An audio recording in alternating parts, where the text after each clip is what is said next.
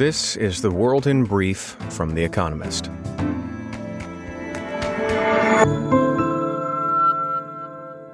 Our top stories. Ukraine said it managed to prevent flooding after Russia bombed a dam in the southern town of Kryvyi. After a series of military defeats, Russia is targeting Ukraine's civilian infrastructure. A military strike on Monday disabled a power station in Kharkiv, the country's second-largest city. Meanwhile, Moscow warned that if America supplied Kiev with longer-range missiles, it would cross a red line and become party to the conflict. Russia's President Vladimir Putin acknowledged China's questions and concerns about his country's faltering invasion of Ukraine during a meeting with his Chinese counterpart Xi Jinping in Uzbekistan. Mr. Putin condemned America's provocations around Taiwan, the self-governing island that China claims as its own territory, in August. Rail companies and trade unions struck a tentative deal to avoid a devastating rail shutdown across America. Tens of thousands of workers in the industry were preparing to strike, which would have disrupted food and fuel supply chains and cost the economy around $2 billion a day. The agreement came after 20 hours of talks brokered by Joe Biden's administration. The president called it a big win for America. Ethereum, one of the most important blockchain platforms, successfully completed a software upgrade that will significantly reduce the amount of energy it uses. The merge marks the transition from using the energy-intensive mechanism of verifying transactions, called proof of work, to the greener proof of stake method. The upgrade should also make the software project more secure and scalable. Roger Federer, widely regarded as one of the best tennis players of all time, announced his imminent retirement.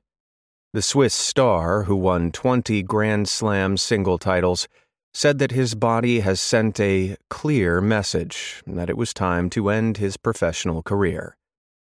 Mr. Federer's last tournament will be the Laver Cup in London later in September. Mark Meadows, the final chief of staff to Donald Trump, America's former president, complied with a subpoena issued by the Department of Justice during its investigation into the storming of the Capitol on January 6th, according to CNN. Mr. Meadows is thought to be the most senior official to have cooperated with the inquest so far. The Foreign Policy Committee of America's Senate approved groundbreaking new support for Taiwan, including $4.5 billion in military aid. Democrats and Republicans alike voted in favor of the Taiwan Policy Act, which may put Joe Biden on a sticky wicket. Were he to sign the bill into law, China, which regards the island as a breakaway region, would erupt in outrage. And fact of the day: $30 billion, the estimated cost of Pakistan's flood, equivalent to 9% of GDP. And now here's a deeper look at the day ahead. NATO boosts its eastern front. Military chiefs from 30 NATO countries will meet in Tallinn, the Estonian capital, on Friday to discuss the new strategic concept agreed at the alliance's most recent summit in June. The aim is to shore up the Eastern Front and make NATO better able to respond to Russia. The alliance has changed since the invasion of Ukraine. Not only is it expanding, but military commanders are writing new regional defense plans as to which national forces would defend which geographic areas in the event of a war. Last week, Jens Stoltenberg, NATO's Secretary General, said that the alliance was sending a message to Moscow about our readiness to defend every inch of Allied territory. He also called for member states to send more weapons to Ukraine. Those are still needed. But Ukraine's stunning counteroffensive has left NATO's number one adversary looking weakened. a renewed air of confidence may prevail in Tallinn. A semblance of normality in Russia's economy. Immediately after Russia's invasion of Ukraine, its economy appeared to be collapsing. The ruble tanked. Regulators had to close the stock market. Economists penciled in a GDP decline of up to 15% in 2022. It has not quite worked out that way. In 1 month since the invasion, the ruble has made up its losses. Since peaking at 17.8% in April, inflation has steadily fallen. That has allowed the central bank to ease monetary policy, something it is likely to do again on Friday. Already below their pre-war level, interest rates are likely to be cut again. To some degree, Russia has managed to reorient its trading and investment relationships eastwards. The government has also deployed judicious fiscal stimulus, while households and firms have continued to spend and invest. Most importantly, Western sanctions have largely avoided impairing Russia's exports of oil and gas, the global prices of which have soared. That leaves the central bank free to step on the monetary gas.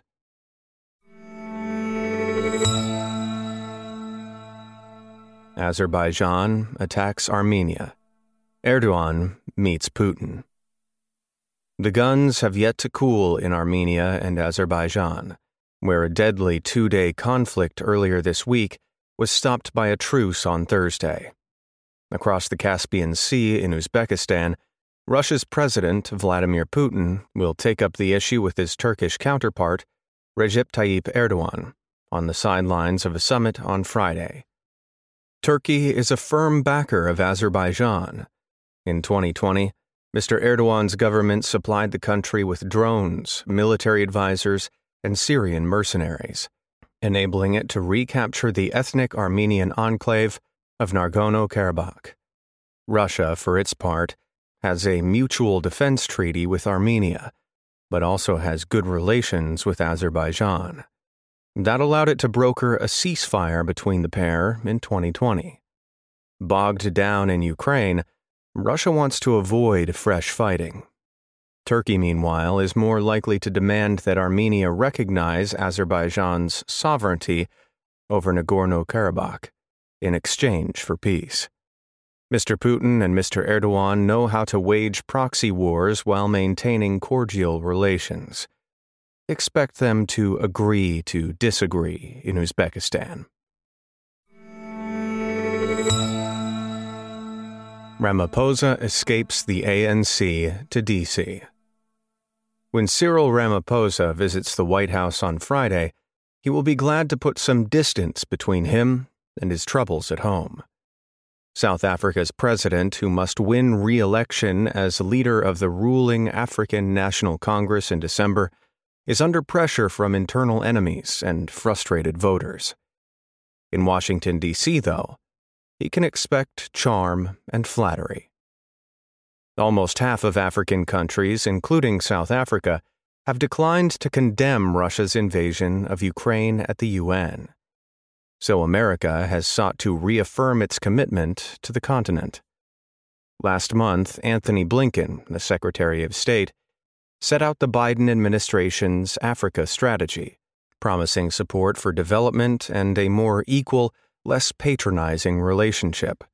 This reflects America's rivalry with China as much as with Russia. For all its flaws, South Africa remains one of Africa's most powerful states and critical to realizing America's policy. Yet White House officials may find that Mr. Ramaphosa has no desire to pick sides. Non-alignment suits his country just fine. David Bowie on screen. David Bowie's music often dealt with his inner world, and yet he sported eye-catching costumes to perform for vast crowds. Moonage Daydream, Brett Morgan's new documentary released on Friday in America and Britain, captures Bowie in his own words, unencumbered by others' opinions, while imparting an overwhelming sense of just how crowded his life could be. Music biopics are having a moment, and Bowie holds obvious appeal for ambitious filmmakers. Yet Moonage Daydream paints a far more intimate portrait of its subject than do recent films about Elvis, Freddie Mercury, and Elton John. Mr. Morgan has carefully selected archive footage to create a razor-sharp portrait of Bowie.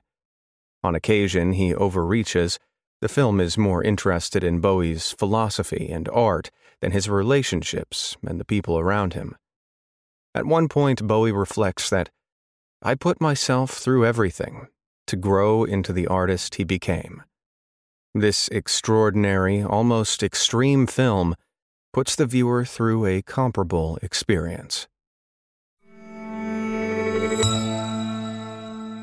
Daily Quiz. Our baristas will serve you a new question each day this week. On Friday, your challenge is to give us all 5 answers and, as important, tell us the connecting theme. Email your responses and include mention of your home city and country by 1700 BST on Friday to quizespresso@economist.com. We'll pick randomly from those with the right answers and crown one winner per continent on Saturday. Friday. Which science fiction novel by Aldous Huxley describes a population kept content by a drug called Soma? Thursday. What is the real name of the Hulk, a Marvel superhero? The winners of last week's crossword. Thank you to everyone who took part in our new weekly crossword published in the weekend edition of Espresso.